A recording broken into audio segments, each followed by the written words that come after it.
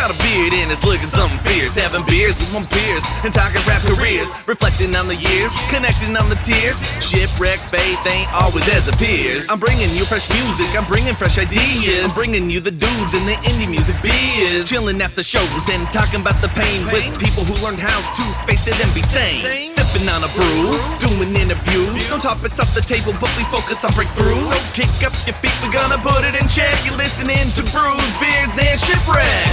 1, 2, 1, 2, a mic check, stone bounce. Royal Ruckus on the scene just to announce. We got the brews, we got the beards. Tasty interviews for your ears to hear. 1, 2, 1, 2, a mic check, stone bounce. Royal Ruckus on the scene just to announce. We got the brews, we got the beards. Tasty interviews for your ears to hear. Yes, what's up, world? It's your boy Nomadic Vagabond back at you with another fresh episode of Brews, Beers, and Shipwrecks. This is another DITA episode, digging in the archives. We're taking it back to 2017 on the Areopagus podcast with Father Andrew Stephen Damick and Pastor Mike Landsman.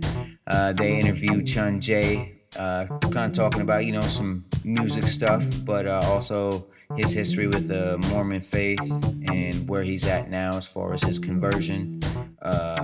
So check it out. It's a fun episode, great episode, and fits right in with what we're doing here. So hope you all dig it, and here we go. I'm Pastor Mike Landsman. And I'm Father Andrew Stephen Damick. Yeah, boy.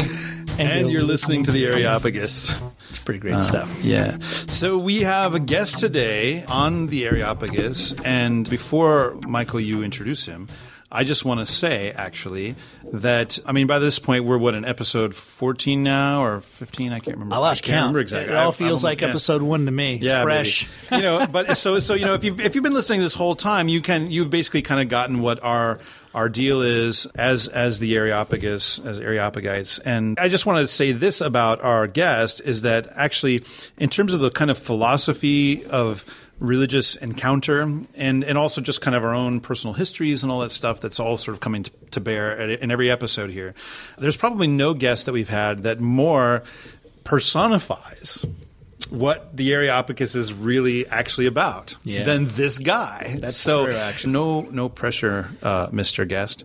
But now we're really drawing this out. Yeah, Michael, why don't you go ahead and I was going to say, the Hype Man intro would have given us away to anybody who knows him. But our guest today is the one and only Jamie Bennett. So, Jamie, welcome to the Areopagus. We're so happy to have you on. Oh, it's good to be here. Thank you. Well, I connected with you way back at, before even online. I think it was at the Florovsky Conference at Princeton. Yeah. It was the third one. I think it was the second one. It was I think I don't even remember because my memory is terrible because I'm getting older. Yeah. I think it was second Florovsky Symposium at Princeton. Yeah, I think it was the second one, and I think you were there for the third one too.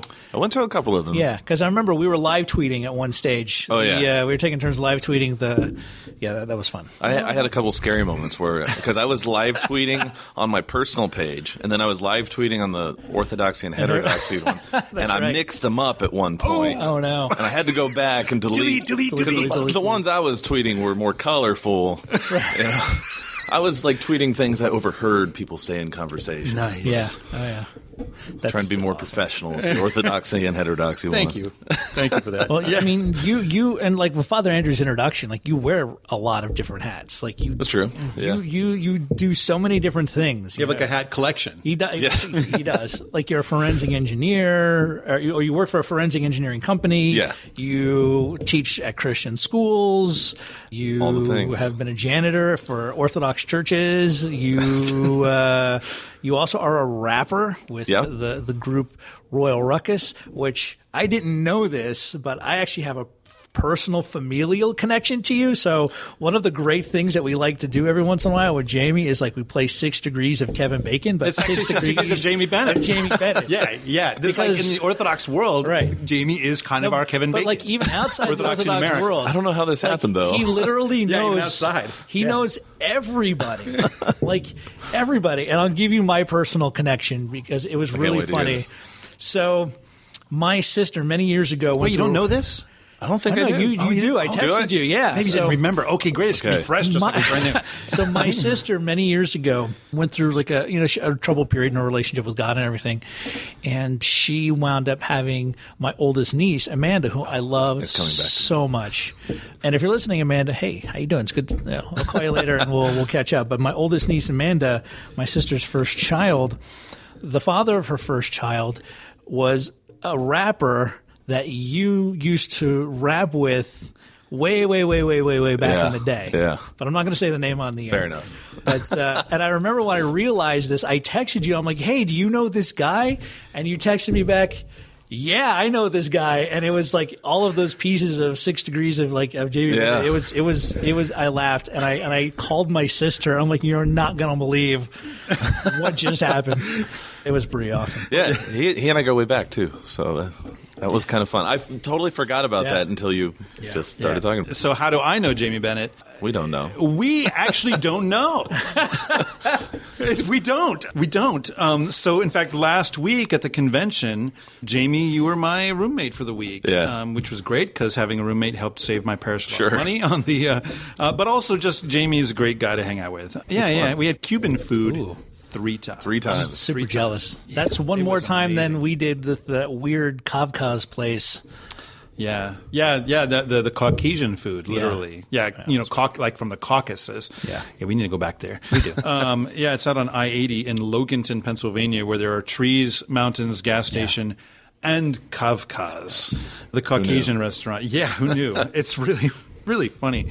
But so, during the convention last week, I was introducing Jamie around to people and they were saying, so how do you guys know each other? And we literally could not remember exactly how it is we met. I think it was just sort of like we would see each other kind of around on the internet. But then the time that we actually met in person was at the Memorial Day pilgrimage at St. Tikhon's Monastery. Right. So this would have been, I think, 2012. Yes. I think 2012. Yeah, it was 2012. Because 2012 was the year that the Orthodoxy and Heterodoxy blog began. Yeah. The blog began, and I was in the process of gathering in people, writers and editors, to assist because I wanted to make it a group blog and not just me. And so I met you at St. Tikhon's, and I said, hey, would you be on board with this? And you just kind of – I don't think you knew exactly what it was going to be. Sure. And you said yes. So it was the beginning of our kind of – more active working relationship and more active friendship, I think, was then. I was excited about the prospect, too, because I used to be part of a group blog when I was Reformed, and it was a lot of great experience, a lot of fun. That's kind of where I got started initially making a lot of my contacts. Why, like, when Mike and I talk about Reformed people, I know them all because it started with that site. So I was like, oh, cool, this is like the Orthodox version. And I actually had a few years under my belt as Orthodox, so I felt like I could start talking about it. Because I tried for a long time not to talk about, which is actually a pretty wise thing to do. Yeah. Like, I really believe that whatever you convert to, like some of these guys like that become Reformed, like they should just not say anything. Same with the Orthodox too. Like if you're a new convert, just be quiet. Yeah. We love your zeal, but take that zeal for argumentation, especially if you're Reformed, and channel it somewhere on exercise. It's the cage stage, right? The person's better off locked in a cage and fed through the bars. Yeah. Well, one of the things that he's done in his life, which I think is pretty interesting, and we're going to talk about this, is that he has a side career and has for many years, even before you were Orthodox, correct, as a rapper. Yeah. So talk a little bit about how you're from Bakersfield, California. Bakersfield, California. How does a boy from Bakersfield, California break into like the CCM rap world and then years later still find himself producing and making Christian or just rap in general? Yeah, I think what happened is I have older siblings, and I was growing up in the 80s when rap was really starting to break through to the mainstream, and I just fell in love with the genre. I think my parents were a little uncomfortable with what that meant. Sure. I'm going around listening to the Beastie Boys on my little, Walkman. And as time went on, I discovered, I think through my sister's boyfriend, who actually later got me a rap show at a Christian school. Oh, nice. That's a different story, but he introduced me to Christian rap. And my parents were far more comfortable with that. Sure. So I kind of grew up on both. And they would reward me for chores with every couple of weeks I could go down and buy another Christian rap tape. So it was great. I'd use my allowance for the mainstream stuff, and then I would work for the Christian stuff, I started writing letters to Christian rappers when I was like 12 years old. I met with my youth pastor, and the assistant pastor. I'm like, this is what I want to do with my life. And I actually got a letter back from one of the groups, 12th Tribe. I don't know if you've ever heard of them. Tribe. No, I haven't heard of them. During the raps, this is a part of the conversation where Father Andrew is just grimacing in pain. Yeah, because so the undercurrent of this conversation for me is, as much as I love Jamie Bennett, I hate rap. And to me, really, I say this. People are like, why do you not like it? And I'll say, because my experience of it is that it's like having someone shouting in my face. Which is just, no one likes that, Well, maybe some people do. But, I was glad to hear you finally describe that to me last week, though. Yeah. Because I never understood why you hated it. Yeah, no, really, it's just really the experience of hearing it, But that's kind of the point, though, to some of it, too. Yeah, it really right. It's in your face. Yeah, I just, I'm not saying that you shouldn't do that, but you shouldn't do that. No. But I'm just saying that I'm just not. I just, there was one brief moment at some point in the late 80s or early 90s when I became aware of MC Hammer. Oh, I have a story about that. And I remember, the Hammer pants. And, I had a pair of Hammer pants. Jamie, did you have a pair of Hammer pants? Not quite. Close. Close. Yeah. I got made fun of. And I don't know. And I was really intrigued that there was one point where he's singing. And I said this, we'll mention this actually, because I just recorded on Jamie's podcast last week, which he has a podcast called Brews, Beards, and Shipwrecks, which I discovered yesterday. There are several different things that begin with brews, beards, and there's lots of different options there, actually. There's one, it's berries. Another, it's, oh man, I'm blanking now suddenly on all the different options. But my favorite one was brews, beards, and lederhosen. I was hoping you were going to say that word. Brews, beards, and lederhosen. So I don't even know what that is. I was just out there Googling, just out there, just out there Googling. So we recorded last week while we were at the convention right there in our room. And I talked a little bit about, Jamie at the end says, look, I always ask everybody, what's your favorite rap song? And I don't have to ask you that. I was like, no, you can ask. It's fine.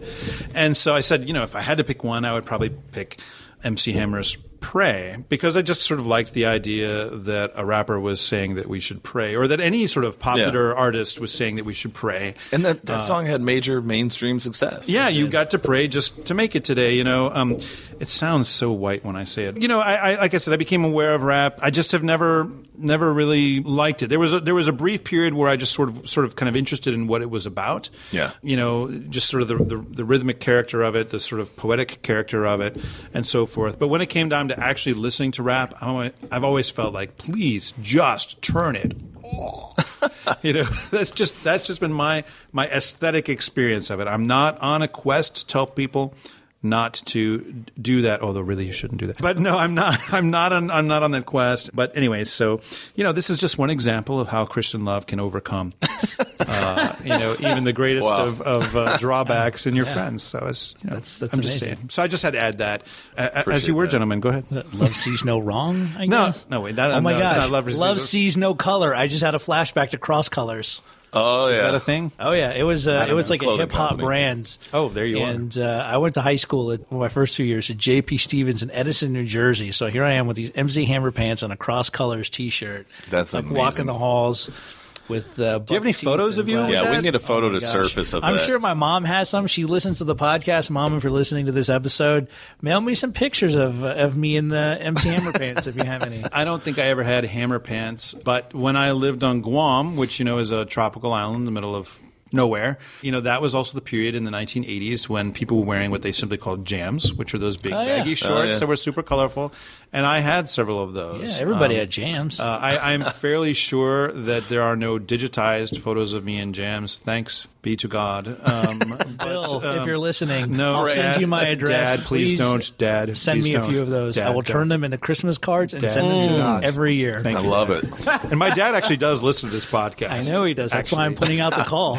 No. It must not be. So, yeah, I mean, we've all got our embarrassing 1980s things that we did, Although I think really the 70s were a worse time for fashion. Yeah. But we're not responsible for that. Well, how did you, to get back a little bit to rap in a positive light, how did you kind of get into it? Where did you start performing? Yeah, so around the time when I was writing those letters, I started writing songs too. and then started recording with some birthday money, that kind of thing. And then a group came together as a joke with a couple of guys who really weren't even rap guys. And yeah, it was totally supposed to be a joke, and people started taking us seriously. And while we didn't necessarily set out at that point to be quote-unquote Christian rap, there was Christian content in our songs. So we started getting invited to play youth group shows and stuff like that, and it just kind of got out of control accidentally. but then we started taking it seriously, and we got a record deal, and we moved to Nashville, and we were in the Christian music industry for a while. That eventually fizzled out, but we never officially quit the group. And so a couple years ago, we started working on what we intended to be our final project, and that is what just came out this year. And now I'm like, I'm not going to stop doing this anytime soon. So I actually just started writing a new song today. Oh, awesome. Yeah. What are like some formative albums for you in regards to rap? Well, you really want to poke Father Andrew. Just a little bit. No. I'm actually generally interested in this a little bit. Yeah. We got other things to talk about. I know. I'm generally interested. Probably one of the most influential would have been Beastie Boys' License to Ill. Okay. Sure. Take it right back to the beginning. 1986, that album was just a game changer. And weren't they featured on the most recent Star Trek film? Don't they play the Beastie Boys? They do. That's they actually play the way that Sabotage. they're able to defeat. Yes. Yeah. See, I know some things. That's exciting. I didn't know that. Yeah.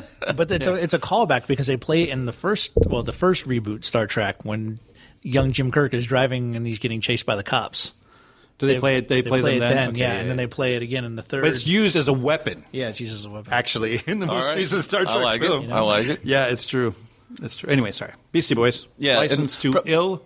License to Ill. Yeah. And then probably one of the most influential on like the Christian side would have been really anything by SFC. Oh, yeah. Which stood for Soldiers for Christ. Sure, I remember them. But probably the big breakthrough album for them was Phase 3. Oh, yeah. And I remember that was the first time I went to like a mainstream record store to buy a Christian rap CD. They got distributed by Sony. And cool little fun fact about that is Super C later became known as AKA Soup the Hood of Chemist. Good. Yeah, that guy ended up staying at my house in Nashville. Of course he did. He had my room, and I was his chauffeur for the week. Oh, that's awesome. And I was able to pull out photographs of me with him when I was 12 years old with flowing blonde hair and a Dynamic Twins t-shirt. Dynamic Twins! Oh, man. I'm getting brought back here. This is awesome. I love this. And it's kind of fun. Father Andrew missed this conversation, but I got invited up to Father Raphael Barberg's hotel room one night, and there was a Father Jason there, and I do not remember. Blaze. I bet it was Father Jason Blaze. I think he was probably the only Father Jason there. So we got to talking, and he had been a Christian hip-hop fan. Oh, that's awesome. And poor Father Raphael got totally alienated for like 20 minutes. Well, he is from Buffalo. There's rap in Buffalo. Yeah. Well, I'm sure, but there's a lot of alienation in Buffalo. I'm just saying. But it was so great. I'm sitting here talking to an Orthodox Raphael, priest. that joke was for you. And we're just nerding out over Christian hip-hop from the 80s and early 90s. Sure. Like, it was amazing. That's awesome.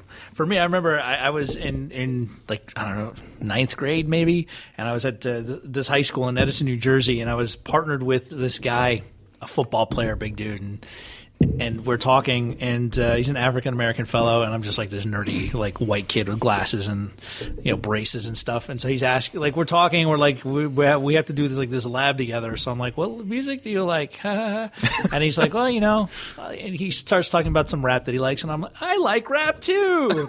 And he goes, well, really, what do you like? And I'm like, I like MC Hammer. He's the best rapper ever. And he just looked at me. He isn't? No. And he looked at me and he just kind of smiled and he laughed and he's like, nah, no, he isn't. Not at all. And then the next day he brought me a tape.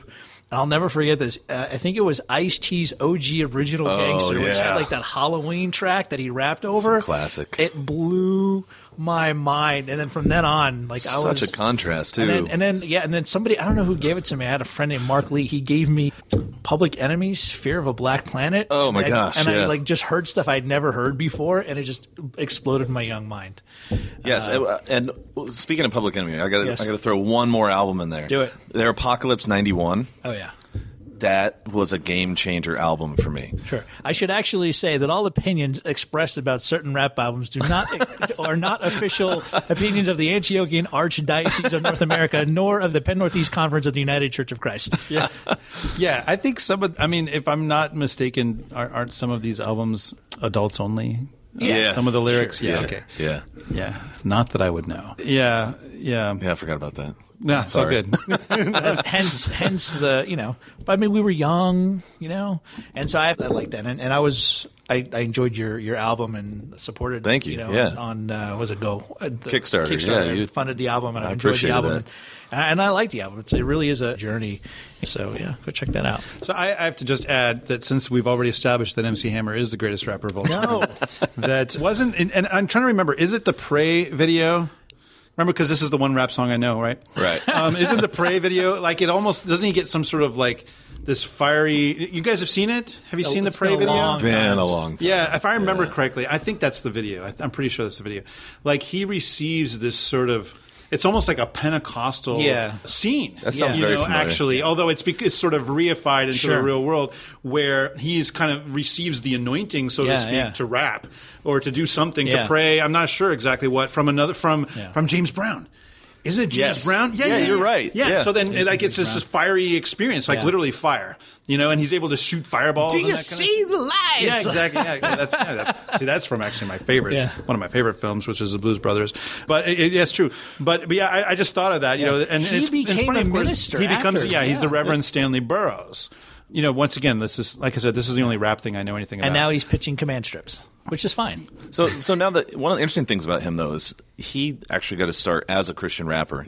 And then when he decided to go a little more mainstream, he made a promise to God that he would dedicate at least one song on each album to God. So every single album of his, even when he kind of went through a dark period, has a song for God.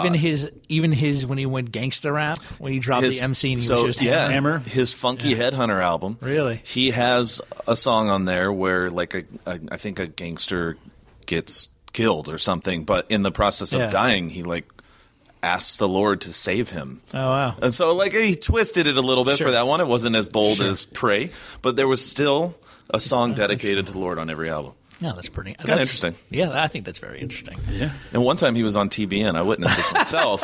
And he said he was studying Calvinism. And he gave out an email address and asked anybody to send him information about Calvinism. This Did you? I think I did. This is 98, 99. I never heard back. Oh. But I was a new Calvinist. I was in the cage stage. And I'm like, MC Hammer's going to become one of me. Yeah, not one of us. One of me. I meant us. The first and only time Calvinism has ever been mentioned on TBN. Yeah. They're like, cut the feed. Turn it off.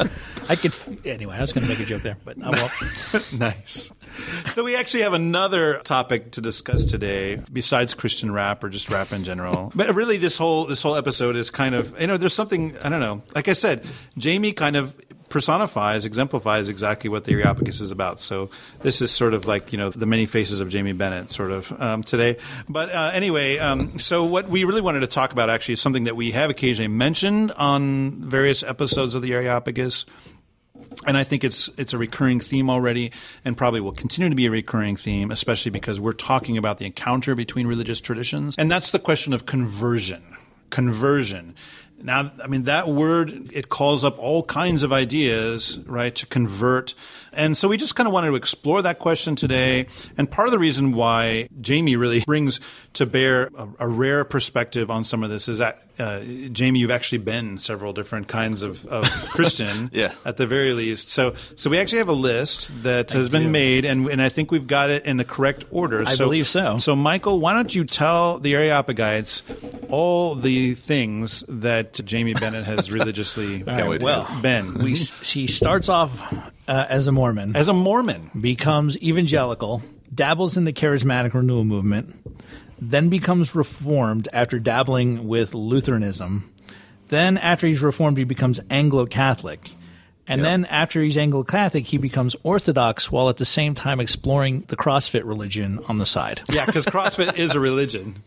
Wait, do you have a Macintosh computer? I do. Oh, so that's another religion right there. We should add that in there somewhere. Yeah, I have mine with me. Oh, wait a minute. I think one time you referred to me as a traditional polytheist, saying that I have many gods, CrossFit, Apple, etc. But you're not wearing an Apple Watch, though. You're wearing a... Is that a Fitbit? It's a Fitbit, but it syncs with my okay, well, there we go. And in fact, actually right here on the table next to me, right now, next to Jamie actually, is Jamie's Bluetooth water bottle. Let's say that again. Bluetooth water bottle. It is an actual water bottle that talks to... Does it talk to your phone or it syncs with... Okay, it syncs with my phone. It syncs with your... Is that an iPhone? It is an iPhone. It syncs with his iPhone. Tracks all the water I drink. Yeah, because he has water goals. I do. Water goals. Yeah. I like to track data. So I like to look at my week at a glance and see my water intake. You do work for a week. forensic engineering company, so it makes sense. That's true. I mean, but the thing is, you can't just take a drink without thinking, like, how much am I drinking? Is that, or do you just drink and you trust your Bluetooth water bottle to do? I trust it. I trust it. I do open the app every now and then just to double check that it's syncing. Yeah. Okay, so you've been all this stuff. Let's talk about so largely within those terms, we would be talking about one kind of conversion, and this is the kind of conversion that I think it's discussed the most, at least in Orthodox circles in the English-speaking world. Yeah. In which conversion means to change from either one kind or no kind of religion to another kind. So people who are Orthodox Christians who used to be something else, we often refer to them as converts, right? Converts. So that's the idea of conversion there, and your life just sort of super exemplifies that, although probably not in every one of those moves would you have thought of yourself as converting to something. That's another question, like which kind of church changing to means you're converting, whereas which other kind is just I go to a different church now. Yeah. But then there's also the question, well, I want to talk about this too, but let's maybe start with this kind of conversion. But there's also the question of conversion in the classical, traditional, biblical Christian sense, which is that you change to align yourself with Jesus Christ. Right. You know, which is why I know that I know Orthodox, for instance, who don't want to talk about someone who goes from, let's say, being a committed Lutheran to being an Orthodox Christian, that's conversion. They would say, no, that's not conversion. That's something else. So, I mean, let's just talk about all that. So when you went from Mormon to evangelical, did you have a sense of converting to something?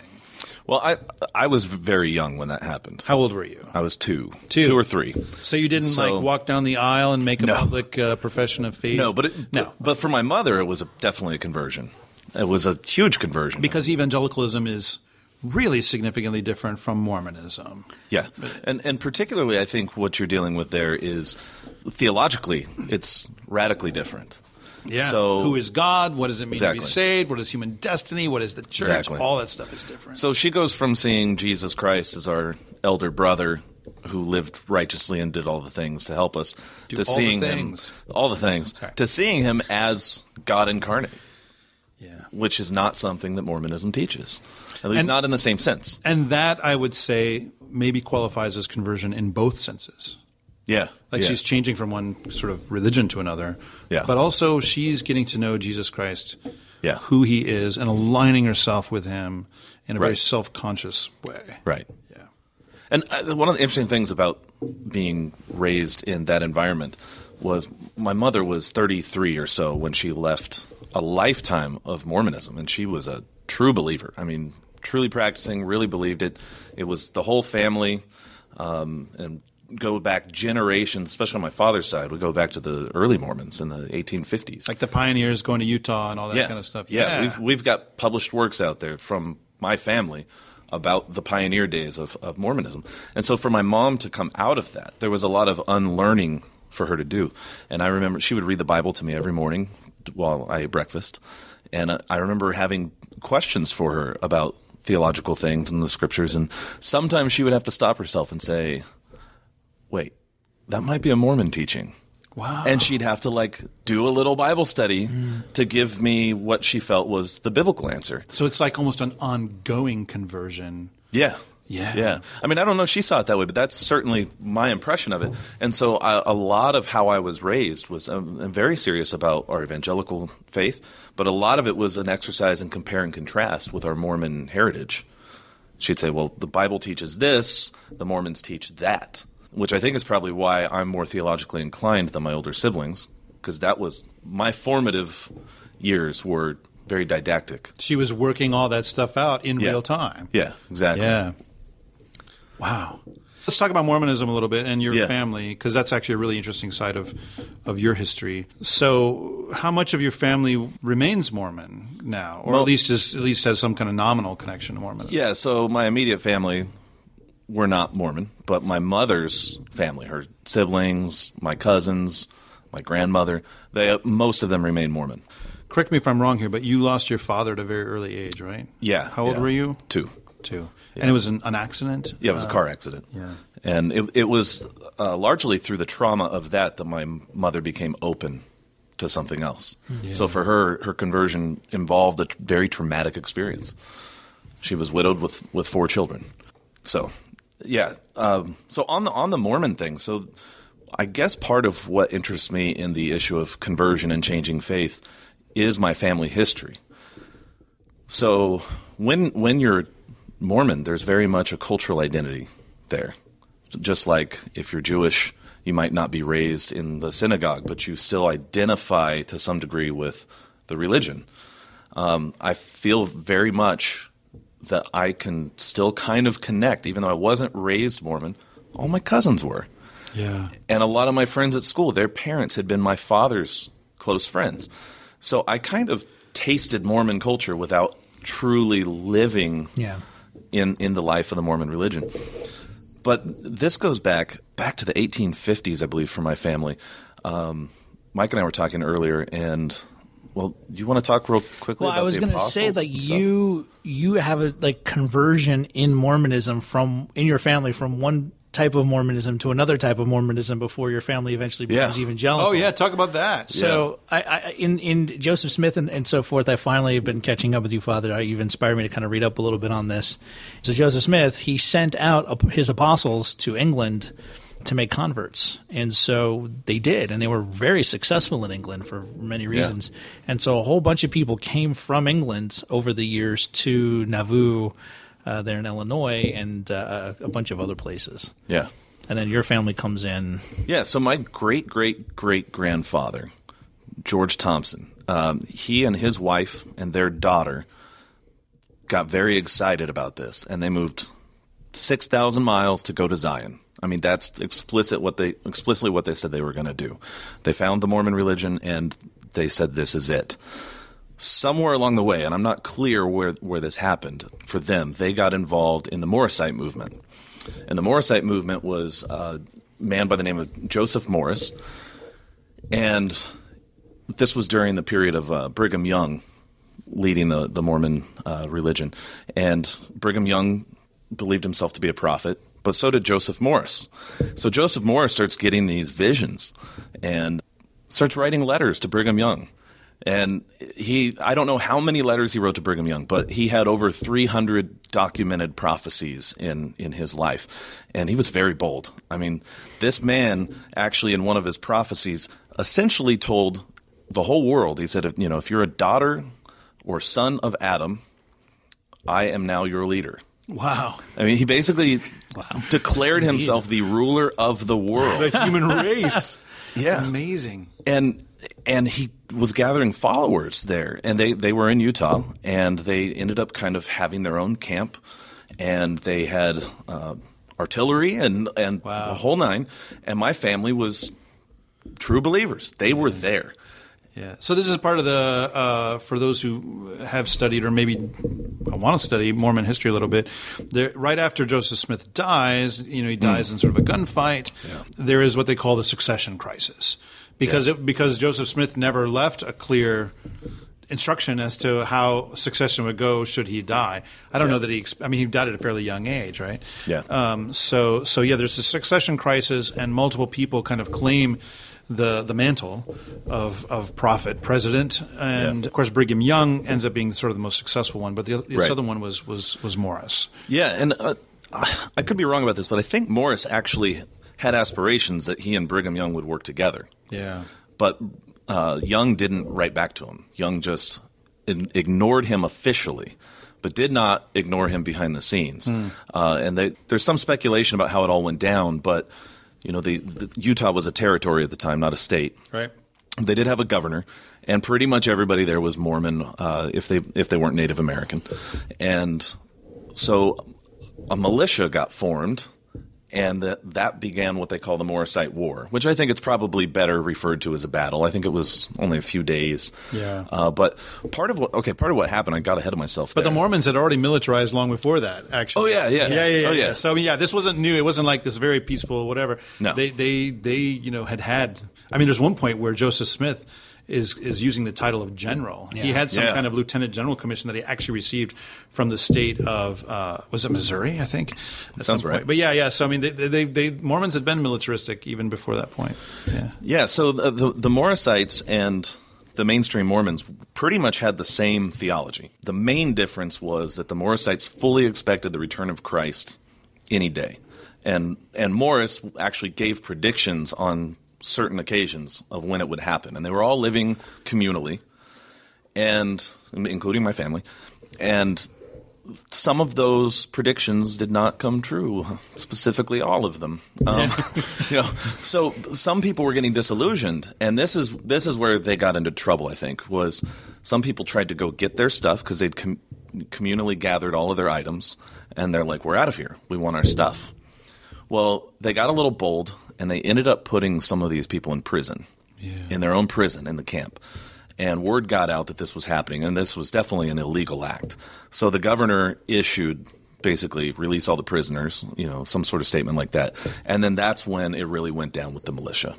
And Morris ended up getting killed in the process. The man who killed him ended up getting prosecuted later, and let me see how many great-great-grandmother was a chief witness in the prosecution. Anyway, basically the rest of that story is another prophet came up after Morris to continue the movement, and they ended up kind of, through all that deal, they got into sort of a peace with the territory of Utah, and the governor made it possible for them to leave Utah with protection from the army. And so like half of them went to Nevada, and the other half went to Idaho. And that's where my family was to Idaho, and Morristown, Idaho, I believe still exists, which came out of that. Without dragging on this story for too long, the interesting thing is my great-great-great-grandfather decided to go back to England as a Morrisite missionary. And he went there and continued proselytizing for the Morrisite version of Mormonism. And his daughter remained in the United States. He eventually came back, and over time we somehow integrated into mainstream Mormonism.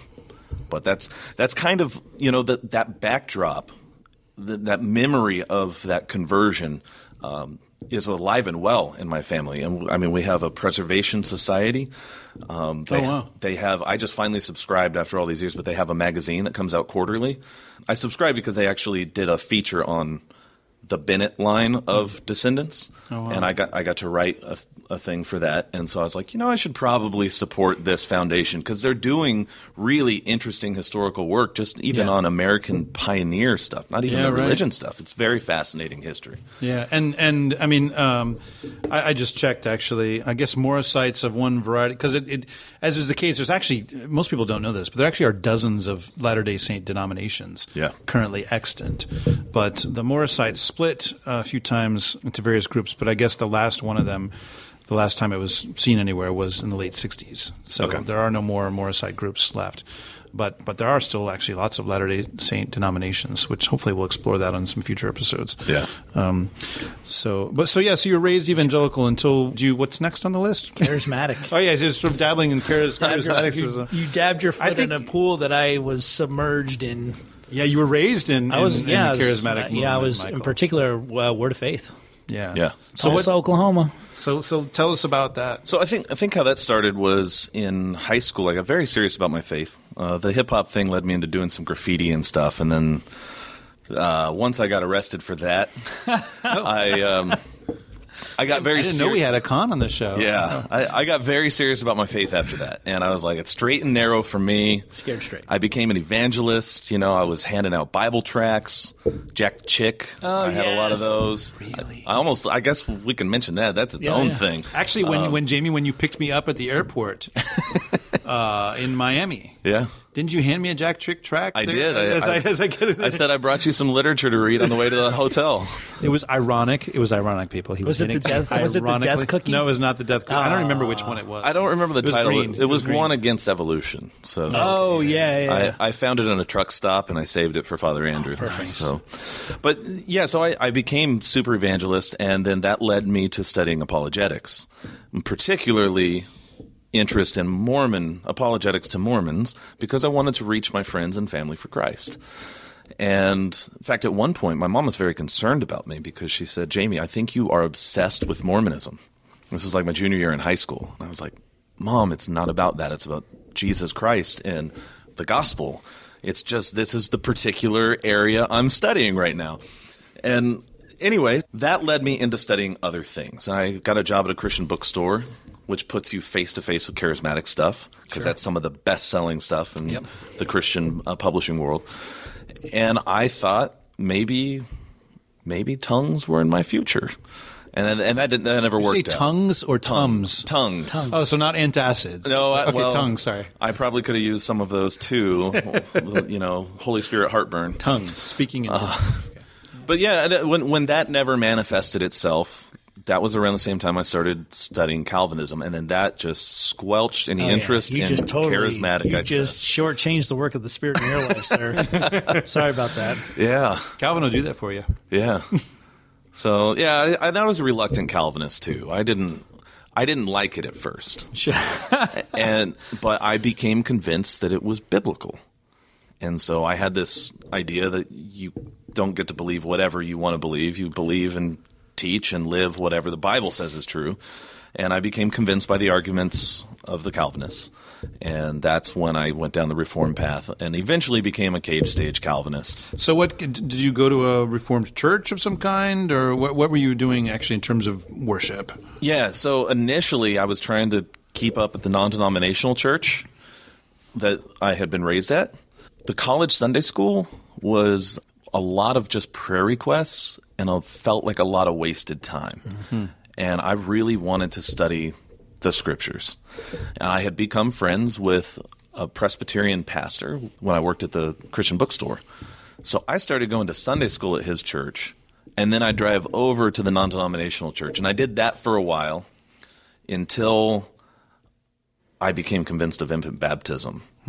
And then I was open to other possibilities. That kind of thing, actually, I mean, that was how long ago that you're talking about? Yeah, like 18 years ago? Probably. Yeah. But that kind of thing where people are actually attending things at more than one church, and even different kinds of churches. Right. Like you were saying, sort of Sunday school at one church, and then, worship services in another church. That's actually getting more and more common. Yeah.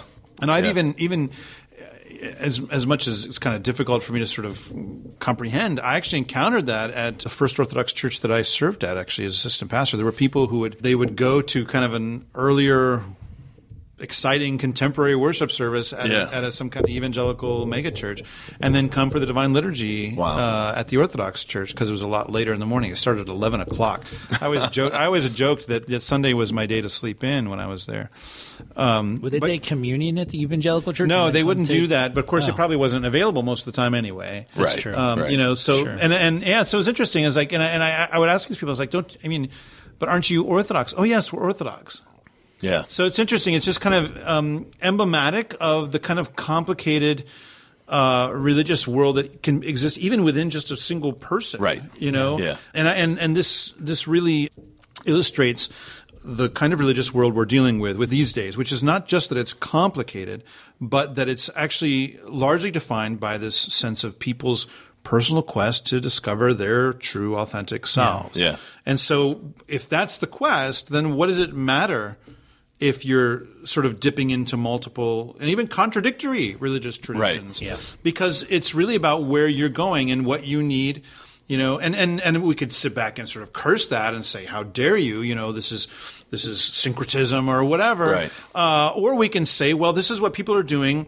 How do we address this quest and minister to these people such that they can actually find and really live out wholeness for themselves, where they don't feel like they have to have a hybrid religion. Yeah.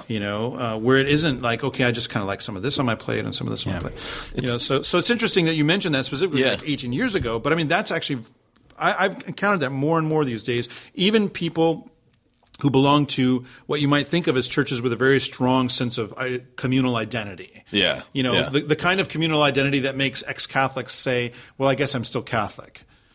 Right. Where they're not going to church or anything, or it's might like even be cultural atheist or whatever. thing. They'll just say, "Well, I guess I'm this." Yeah. I'm actually, and we're going to have hopefully we are going to have on a future episode, Dr. Nathan Jacobs, who created the film Becoming Truly Human. And one of the things that's interesting about that film is that one of the characters on there, and the people that are actually, they're not characters; they're actually real people. It's a documentary.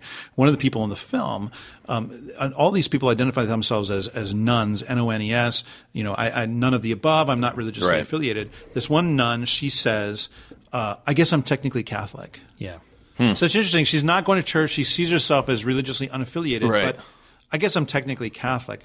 So it's interesting that kind of identity, But once again, she can be technically Catholic and yet religiously unaffiliated at the same time. Yeah. So that's the world we're in now.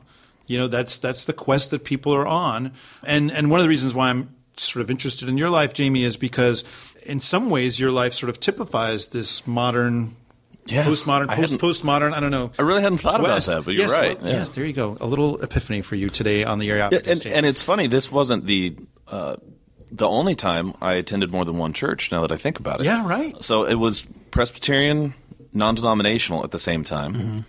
Then eventually it became Presbyterian Lutheran.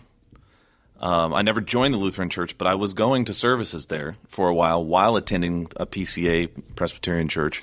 Now, what drew you to the Lutheran church from Reformed? Because for a lot of people, especially for people who come out of non-denominational Christianity, like they discover Reformed theology and it's like, whoa, it like opens a whole new world of biblical interpretation and biblical study. And I mean, the same thing I think exists in Lutheran, but I think for more people right now, especially, I think because Calvinism's just kind of in the air, with that whole young, restless, and reform movement, which is, I guess, kind of defunct now. I don't know, but that was kind of a big thing. What led you to Lutheranism from Reformed? Yeah, so I started reading the Reformers. Okay. And that might do it. Luther was so much more fun than Calvin to read. He's just actually kind of a likable human kind of person, humane kind of person. Yeah. Whereas Calvin, God bless him, he was a lawyer. Yeah. And God bless him, he was a lawyer. And the fruits of those two, when it comes to I hate lawyers. Their doctrinal. I love you, lawyers. Their doctrinal statements too read differently. Sure. So you read the Westminster Confession, and it's very clinical. Yeah. But you read the Book of Concord that the Lutherans produced, and it's very warm and pastoral in many ways. And I was just more attracted to that stuff. And then I was really drawn to the sacramental theology of Lutheranism. Yeah. And that I think was the seed that led to me becoming Orthodox. Because for the Reformed, they have a sacramental understanding of the Eucharist and baptism and so forth. Some of them do, yeah. And it depends on where you go, and there's a lot of significance attached between the sign and the symbol and that sort of thing. So it kind of depends on where you are. They'll be like, something kind of maybe might be happening, but faith activates it. And then Luther, he takes it a little bit of a different way. Is that correct in saying? Yeah, I think so. Okay. And so with Calvinists, you're often wanting to talk about the sign of the sacrament. So it's like the water, and then the thing signified, what it points to, that's salvation. And to me, it feels very stilted. Right. And then you read Luther, and he's like, baptism saves you. Right. Like he's just... That's literally biblical language, actually. Right. Baptism now saves you. Right. Yeah. Exactly. Sorry, Zwinglians. The Bible says baptism saves you. Yeah. No, but that's talking can when talk more Jesus about what that says water and spirit. That water is not baptismal water. Oh. That's in the amniotic fluid that you're born in. Oh. Wow. I'm not joking. That got real. Yeah. No, actually, I do think I've actually heard that argument before. Yeah, when someone is born of water and the Spirit, Yeah. they're talking about two different births. Yeah. Yeah. Anyway. Yeah. Yeah, I think for me, so what was happening, and if you were to plot these moves on a graph, there's a trajectory there. Sure. So Mormonism took me back to the 1800s. Non-denominational Christianity took me back a little further, and then as I went on, I found Anglicanism, and that kind of satisfied my Protestant thinking. Sure. But also helped me feel more rooted to the historic church. Okay.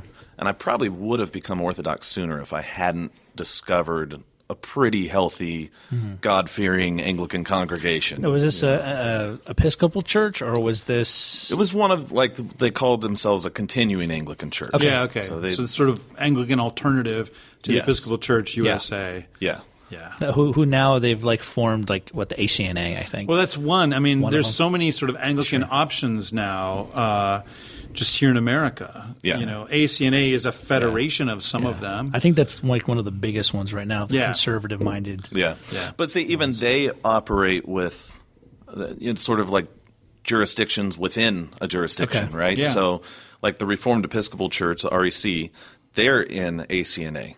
Okay. They're a member church of ACNA, Yeah. but they're essentially self-governing. Okay. So they have a cooperative, though. I mean, they work it's a together.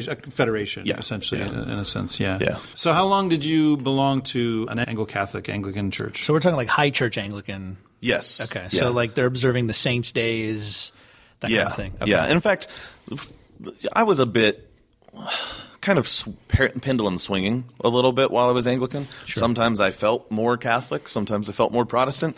And And that's kind of Anglicanism now. yeah, At least the more conservative variety. exactly. Yeah. And so when I'd travel, I would go to some churches where it didn't feel very Anglican to me because Yeah. it was so low church. And then you'd go to other ones and I couldn't identify with some of what they were doing because they were even higher church than we were.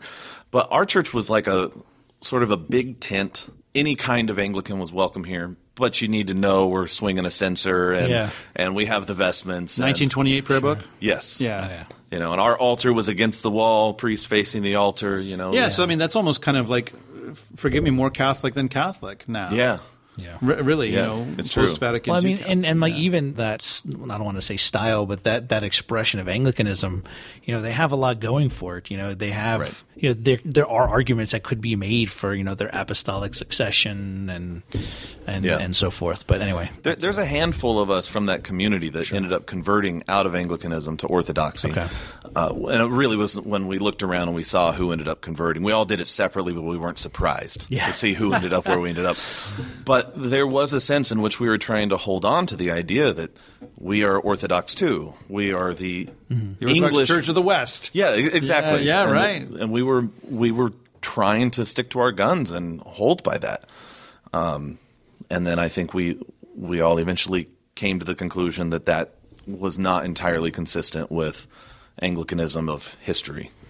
'Cause it's varied so much. So then what led you into Orthodoxy from being Anglo-Catholic? So before I touch on that, I've got a fun story. Oh, tell us a fun story. So yeah. When you talk about when I talk about the difficulty of an Anglican identity of being Protestant and Catholic at the same time, there's some gray area. Like, what do you do with people that don't have apostolic succession, but they have a similar theology of God, or what do you do? To what degree do you recognize what they do? And I was a janitor for a summer at an Assemblies of God church in California. And this is while you're Anglo-Catholic? Yes. Okay.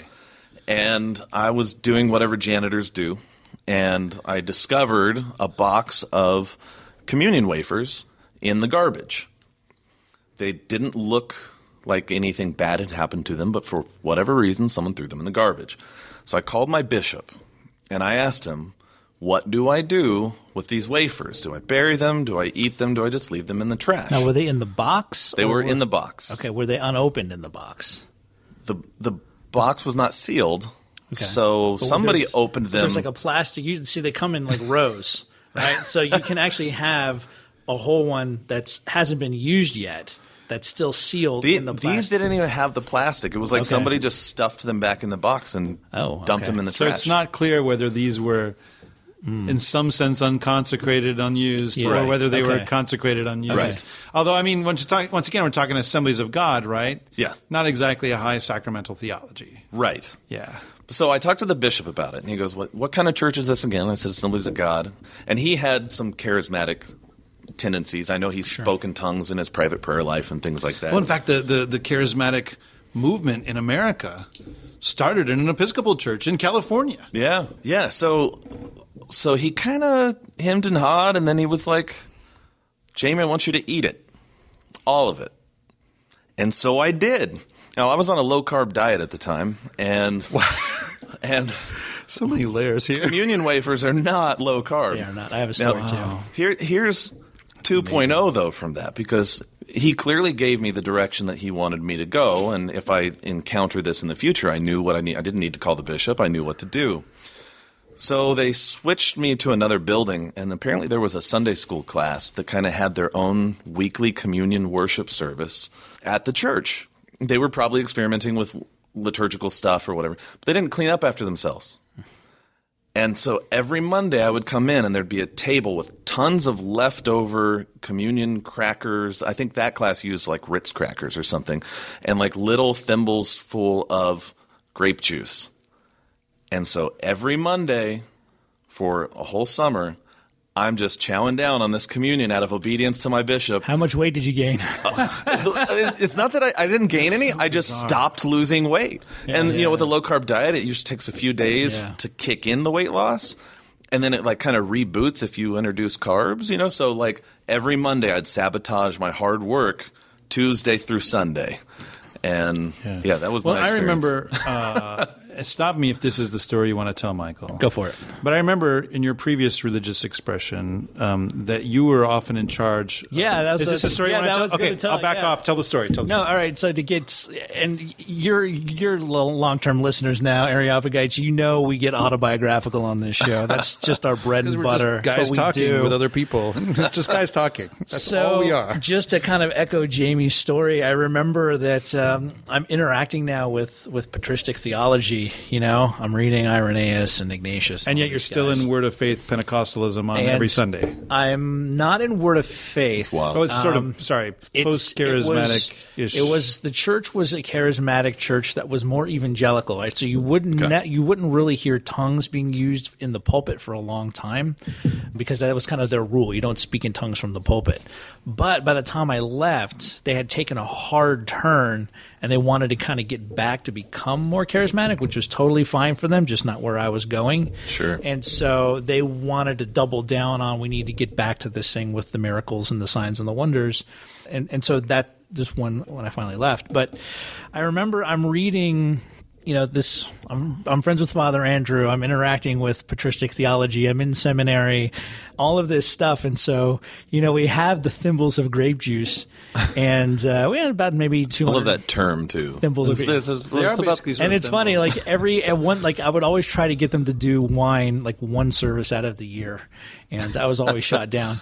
But we would have the thimbles of grape juice, and we would have not the Ritz crackers, but like the little white wafers that they look kind of like styrofoam, but they have a cross on them. Yeah. And they come in a box, and then inside the box they're sealed like in another plastic, like a plastic wrapper.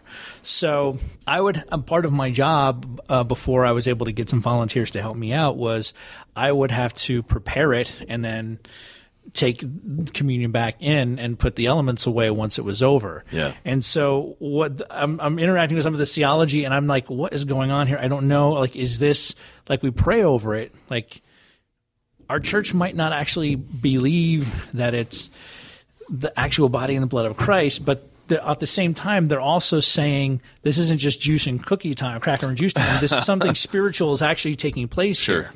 So there's this acknowledgement that something spiritual is going on when we're taking communion, but maybe not to the extent of that the Roman Catholics believe, right? So the one day I'm sitting there in this room putting this stuff away, and I'm like, what do I do with this leftover juice and these leftover wafers?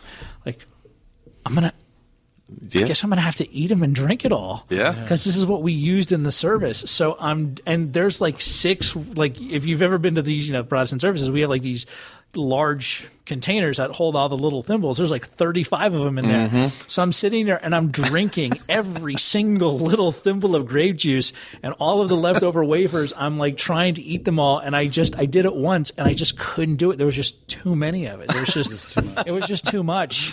And I was like, and so what I would actually do, I'm like, God, I don't know what's going on here when we do this, but please forgive me. And so, if it was old, because we wouldn't just like throw everything away. Like, if there was leftover wafers, we would put it in Ziploc bags and then use it again. So I would actually Lord, I don't know if this is right or wrong, and I'm throwing some of this stuff away when I have to, but I can't eat it all because it's just too much, because it was too much.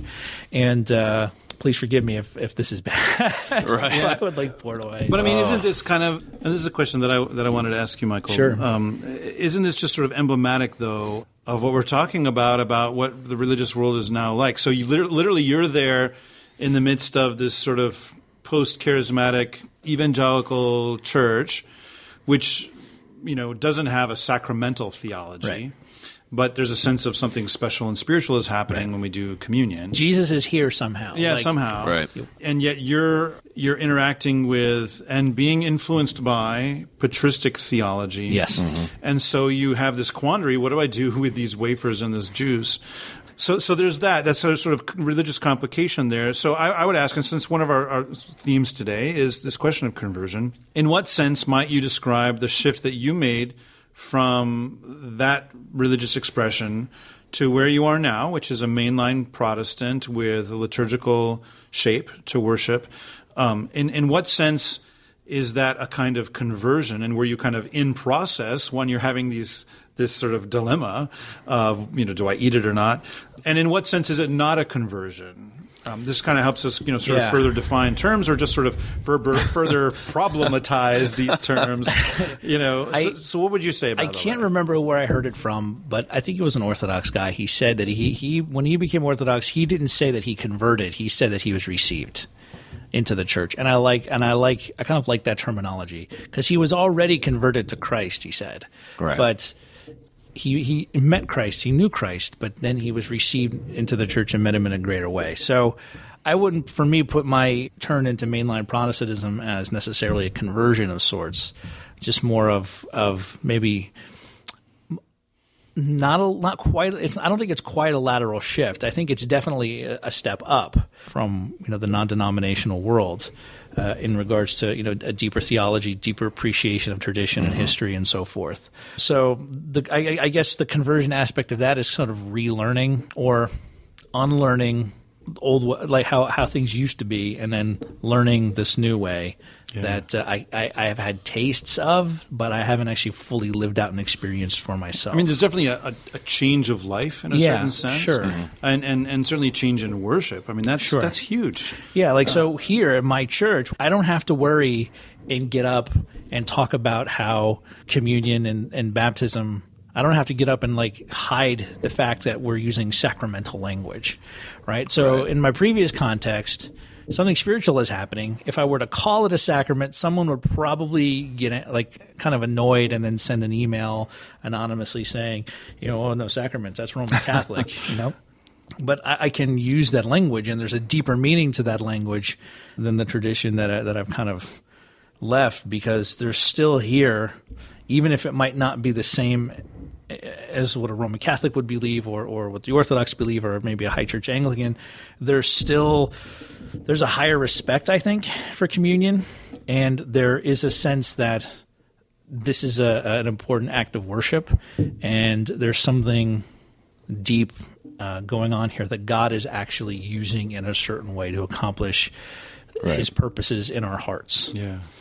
So, I mean, we still, we have prayers of consecration and so forth. So we might not have that deeper, we might not have it as a deeper theology as Roman Catholic or Orthodox, but there's a deeper theology than the traditional sort of non-denominational world.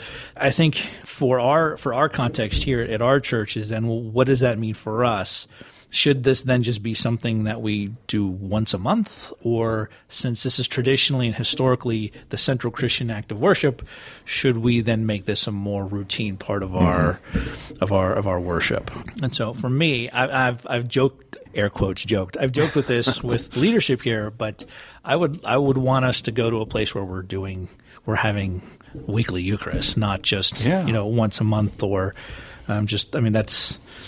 that's really the historical Christian practice, right? Is that it really is the thing that Christians do in their worship. Yeah. Right. So we still haven't gotten Jamie from Anglo-Catholic to Orthodox yet. Sorry, but no. We're still leaning over the precipice here. Before you go completely over the cliff to orthodoxy. I just wanted to further problematize this question. And that shows some of my English literature, literary theory coming out. We use that word problematize, which is just it's a bunch of smoke and mirrors philosophically, I'm telling you people. But anyways, you further complicate this question and say this. So we're talking about conversion, and we've talked about it in terms of changing churches. Yeah. We've talked about it in terms of becoming aligned with Christ, converting to Jesus Christ. But also there is a kind of sociological and psychological and maybe to some extent philosophical side, which is, and this is something that goes around especially in Orthodox English-speaking convert circles, which is this question of, okay, I can become Orthodox. I can join the Orthodox Church. I can believe the Orthodox teachings. But there will be still some people who will say, you know what? You will never really be Orthodox. Yeah. Right? You know what I'm saying? So the sense of just because you converted, you're not really sort of converted. And I think that some of this is actually, one way to parse this might be, and further exploring these questions of secular 2 and secular 3 aspects of understanding where we are, religiously, philosophically, culturally, civilizationally, is that this notion of being in a world, actually secular 1, where unbelief is implausible, where being another religion is implausible, like you can't imagine that you're anything else. Right. That sometimes that being truly Orthodox or being truly Mormon or being truly whatever is identified with that kind of secular 1 schema, where being something else is implausible and switching is implausible. Right? That we're identifying that as being the authentic version of those things. But we're in a secular 3 world where people change churches. Not that people haven't changed churches in all these centuries, but now it's such a thing that Michael can be wondering about sacramental theology in the middle of a non-denominational church. Jamie, you can be wondering about what to do with communion you find in the trash at a Assemblies of God church while you yourself are Anglo-Catholic, right. And you're attending multiple churches at the same time. All of these things are now, this is what it is here in the secular 3 world. Yeah. And so you can become Orthodox. Yeah. And have a sense that, no, this is really right, this is really true, or whatever. I mean, Orthodoxy is not the only endpoint potentially here for what I'm talking about right now. Right. But there is this question of whether you really can be authentic without getting to the point where it's so given that you never could have converted in the first place. Yeah. The point where it's sort of the givenness is so strong that conversion in terms of changing churches is not actually sort of possible. So, I mean, I'm just going to throw out my opinion about that. And I think especially if you do understand in terms of the scheme of secular 1, 2, 3, that expecting everybody to be secular 1 is unrealistic. And quite frankly, I think it's wrong. That saying that that's the authentic Christian expression where you literally cannot imagine changing churches, you cannot imagine actually taking on a different way of worshiping, a different way of believing, that's what we're really truly supposed to be aiming for. And oh, by the way, you can't get there because you live in America where everything is based on choice. I think that's bunk. I think you can be truly Christian, you can be truly Orthodox, you can be truly whatever without having that sense of I can't imagine anything else for myself because I can't imagine converting to anything, I can't imagine changing, that you can be truly those things because within the Christian sense, even within distortions of Christianity, like frankly Mormonism, that kind of authenticity is not actually the touchstone of authenticity in the faith. Like Christianity starts by people converting, having been something else. And even Mormonism begins that way, So I don't know. Just interact with that. I'm just sort of interested in that question. Maybe part of your story of going from Anglo-Catholic to Orthodox might help inform some of that. Like, you became Orthodox in what year? 2009 was when I was baptized. 2009. So do you feel Orthodox? I do. Let's just put that out there. I feel Orthodox. I don't know if that feels the same for other people, but and the longer I'm Orthodox, the more I feel at home. Right. I knew when I was in the process of converting, there was a guy attending the church who was, cradle Orthodox. And we got to talking one night over beers, and he said that he opened up to me and said he was an atheist. But Orthodoxy was home. Interesting. And I thought that, that's not directly what you're talking about, but it kind of is. It becomes part of who you are, and the more you dwell within it, and this is probably true of just about any religious community, the more you're within it, the more it becomes bone of your bone, flesh of your flesh, so to speak. Yeah. That goes in with actually a question I've been thinking about, given your journey through all of these different expressions of Christianity, and I was going to ask, and not as a challenge, but just as a general question, like, what's going to keep you Orthodox? Like, I'm not saying that because you had these different experiences throughout your life that you're not going to remain faithful, but what is it about Orthodoxy that is going to keep you from moving on to, I don't know, well, I'm going to become Roman Catholic or something like that? Right. And I would add this, because as a sort of a complication of that question, because I've heard this sometimes. If you're talked into being Orthodox, right, or if you're convinced into, then you can be convinced out. Right? So this is one of the problems of our Secular 3 era. Yeah. So, what is it that keeps you Orthodox and makes you say, this is the rest of my life? Yeah, so before I fully answer that question, I think usually when I tell the Orthodox part of the story, I usually talk about reading myself into the faith, and that certainly was part of it. Convinced into Orthodoxy, Yeah, I definitely at some point came to the conclusion, and I think I stole this line from Frederica, where she says something like, the early church still exists, and you can join it. I became convinced that was true, and that early church was the Orthodox Church. So there was an intellectual component. But there was also for me sort of an existential component as well. And I had gone through one of the most difficult times of my life and wasn't sure up from down. I had been so sure of all these doctrinal things that I'd studied and come to this conclusion, that conclusion. And then I was kind of like, maybe I don't know what's going on. And I went through a period of a few months where I just kind of floated to other churches. I was in an Episcopal church, I was in a Lutheran church, I was in a Presbyterian church. And I felt at that time, felt is the right word, I felt that it was the season for me to finally become Orthodox. But I was afraid to make that step. And so I was floating around to these other churches trying to find something to keep me from finally facing Orthodoxy. And I got an email from the priest. I was living in Hawaii. I had asked to join their mailing list. And he just emailed me and said, by the way, the bishop is coming. You should come for a visit. And I hadn't visited yet because the church was like 80 or 90 miles away. So I made the drive, and there was one sort of intellectual thing, and I was still kind of hanging on to that worry that all Protestants have, that Orthodox or Catholics are trying to earn works righteousness. Yes. Yeah. And that particular Sunday, the epistle, I think, was from Galatians chapter 3, which is a great Protestant text, right? That's right. That part was written by Martin Luther. Yeah, we own that text, baby. And the bishop preached on Galatians 3. That sermon could have been preached by Martin Luther. And I said, and it wasn't that it was distinctly Lutheran. It was just biblical. And I thought, well, if that's what the Orthodox Church believes, then I'm worrying about nothing. Because it still, at the end of the day, is the mercy of God and the gracious kindness of God. And I didn't have any more concerns anymore. And I just started going to services, and I felt at home. And I had some intellectual things I had to work through. I still had some lingering Calvinism. If you were to ask our friend Catherine Chaffee about that, she would probably remember an argument we had that sounded like I was maybe a little bit of a Calvinist still. But that stuff, I prayed that out. Yeah. Like, my priest told me, you need to not read so much and you need to come to services and pray more.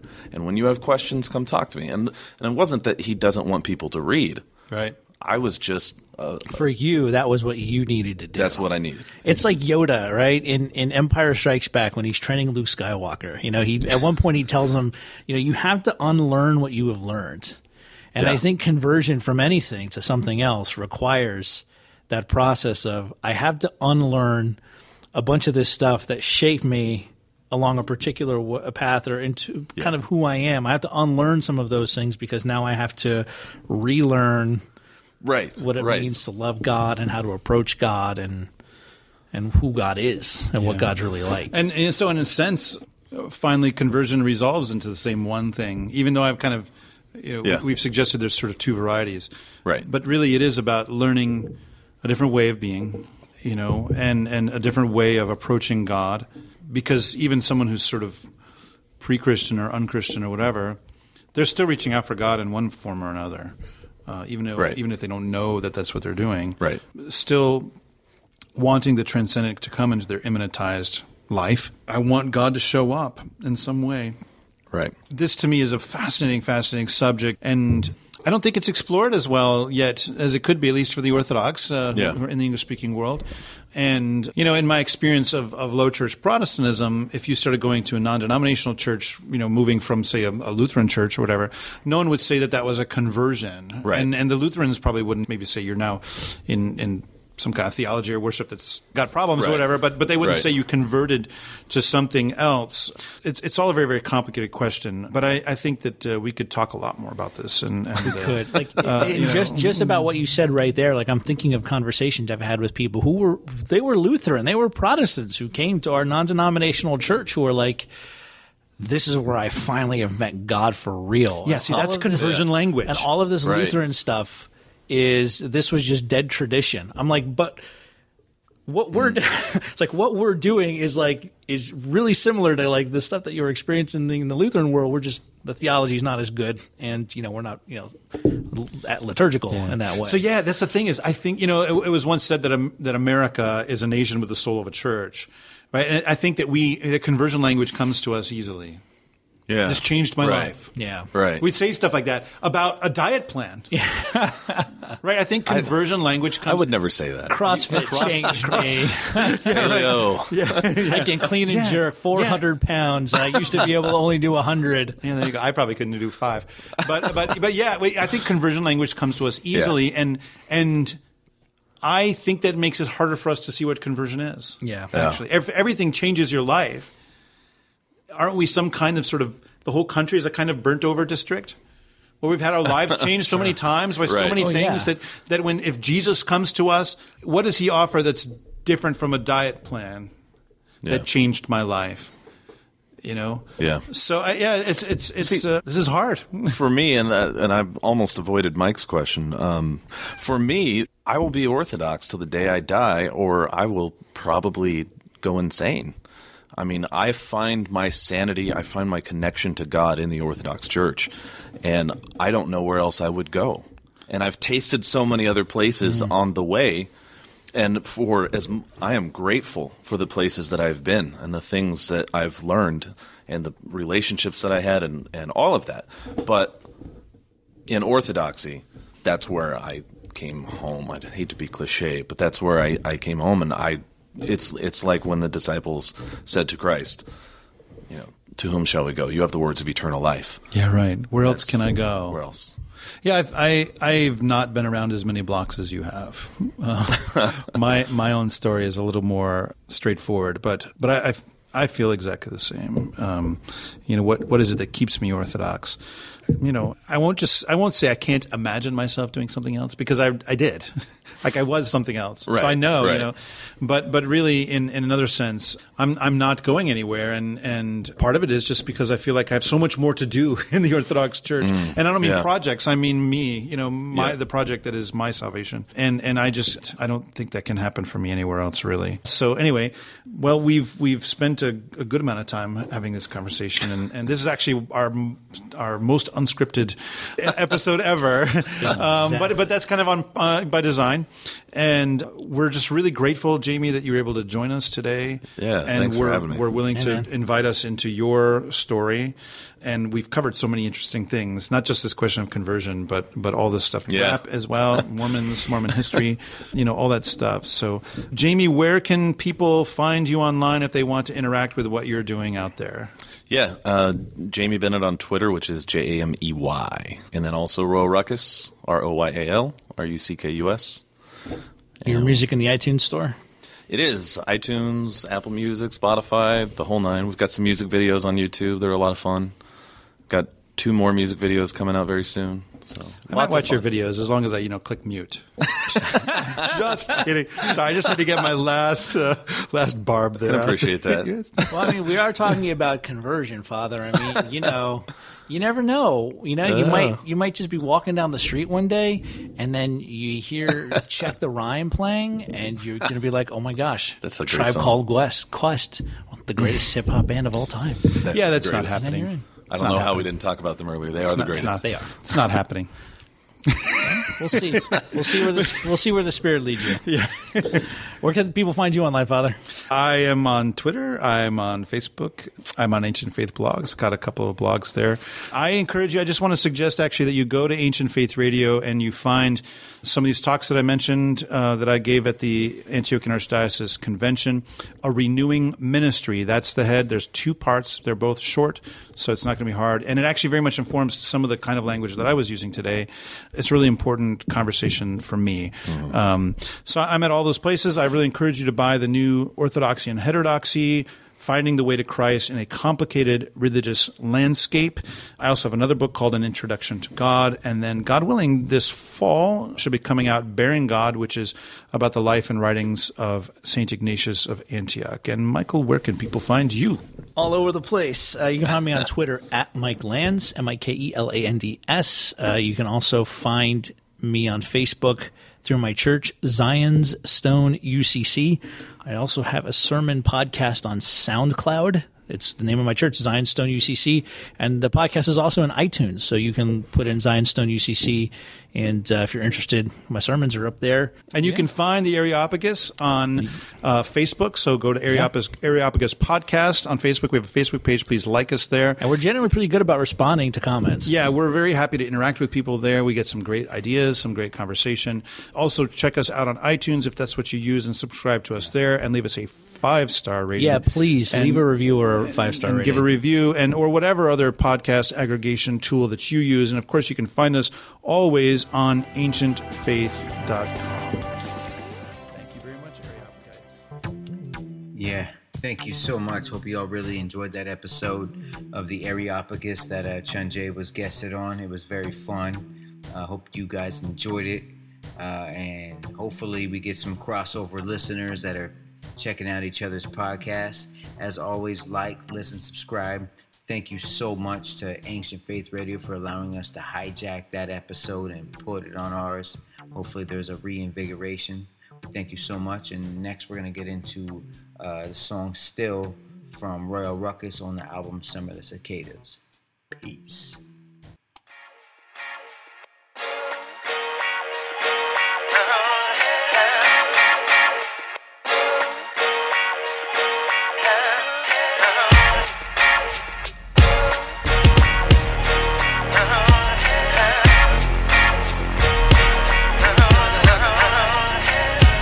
Since day one, I've been ruckusing it up, making grandma proud but not cussing on the cut. A lot of things have changed in the world of Royal Ruckus. Some relationships are strange and new friends have come among us. Still down with MP Walker, we text all the time. I'ma be his friend till the day that he frontlines. But if I'm going first, he'll hoist me in the hearse, and I'll pray for him from heaven till sadness is reversed. Still eating bratwurst, still drinking Irish stout, still writing silly rhymes, still wrestling with doubt, still believing in Christ, still living this life, still walking in faith with my eyes on the prize. Still into girls, I'm now into beers. Hashtag no homo, no offense meant to queers. Misused it for years, now I'm redeeming the day. Serving food to the homeless, soaking up sun rays. From Cali to South Florida, what up Bakersfield? Still proud of my town, still running those hills, still calling my dad, Still cool with my brothers. Much love to my sister, my nieces, and mother. Still working with kids, still shaping tomorrow. Still find a reason to laugh, even in sorrow. What else can I say? I'm a step-ass kind of guy, back in the rap game and not about to say goodbye. Still.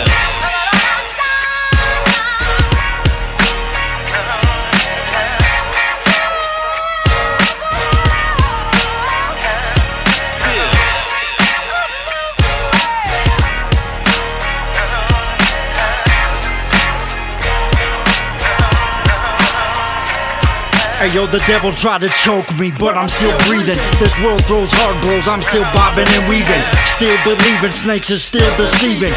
But I'm still stopping serpents, giving demons a beating.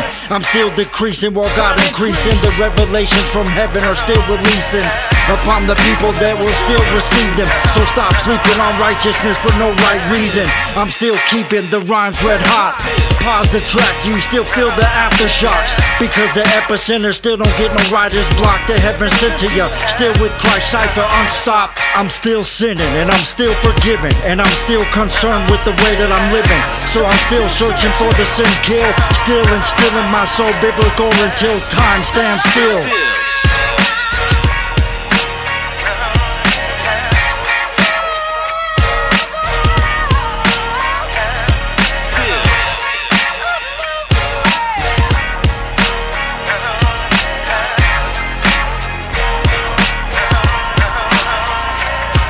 Put the ashes of my sister into Oceanside Harbor. Moved to Tennessee where we buried my daughter. Life's torture only makes my heart softer for this culture. If they goes to get me hopeless, they should try harder. Cause it's still light where the cross is. Kill us all, we still coming back with Jesus and swords on white horses. Still go right where the lost is. Take the Aveo to San Diego, making these songs hit. Still on tour after 12 years doing it. 8 years married, still in love like a newlywed. 15 years with a busted lung, still using it. Healed, resuture, getting stupid in studios with an axe to grind against the masterminds. Keep an asinine mantras in the back of your mind and blind to the facts. I'm trying to crack some spines like cat and nines. Still absent-minded, and I count carbs these days. Still eat these white bread busters.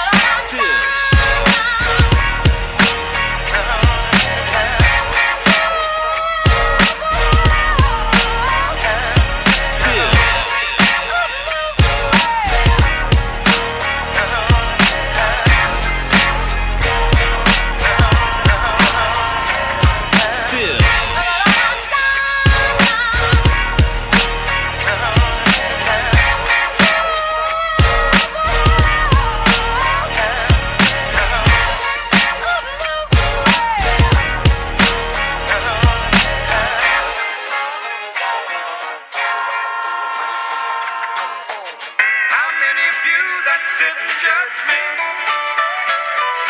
Ever walk the streets and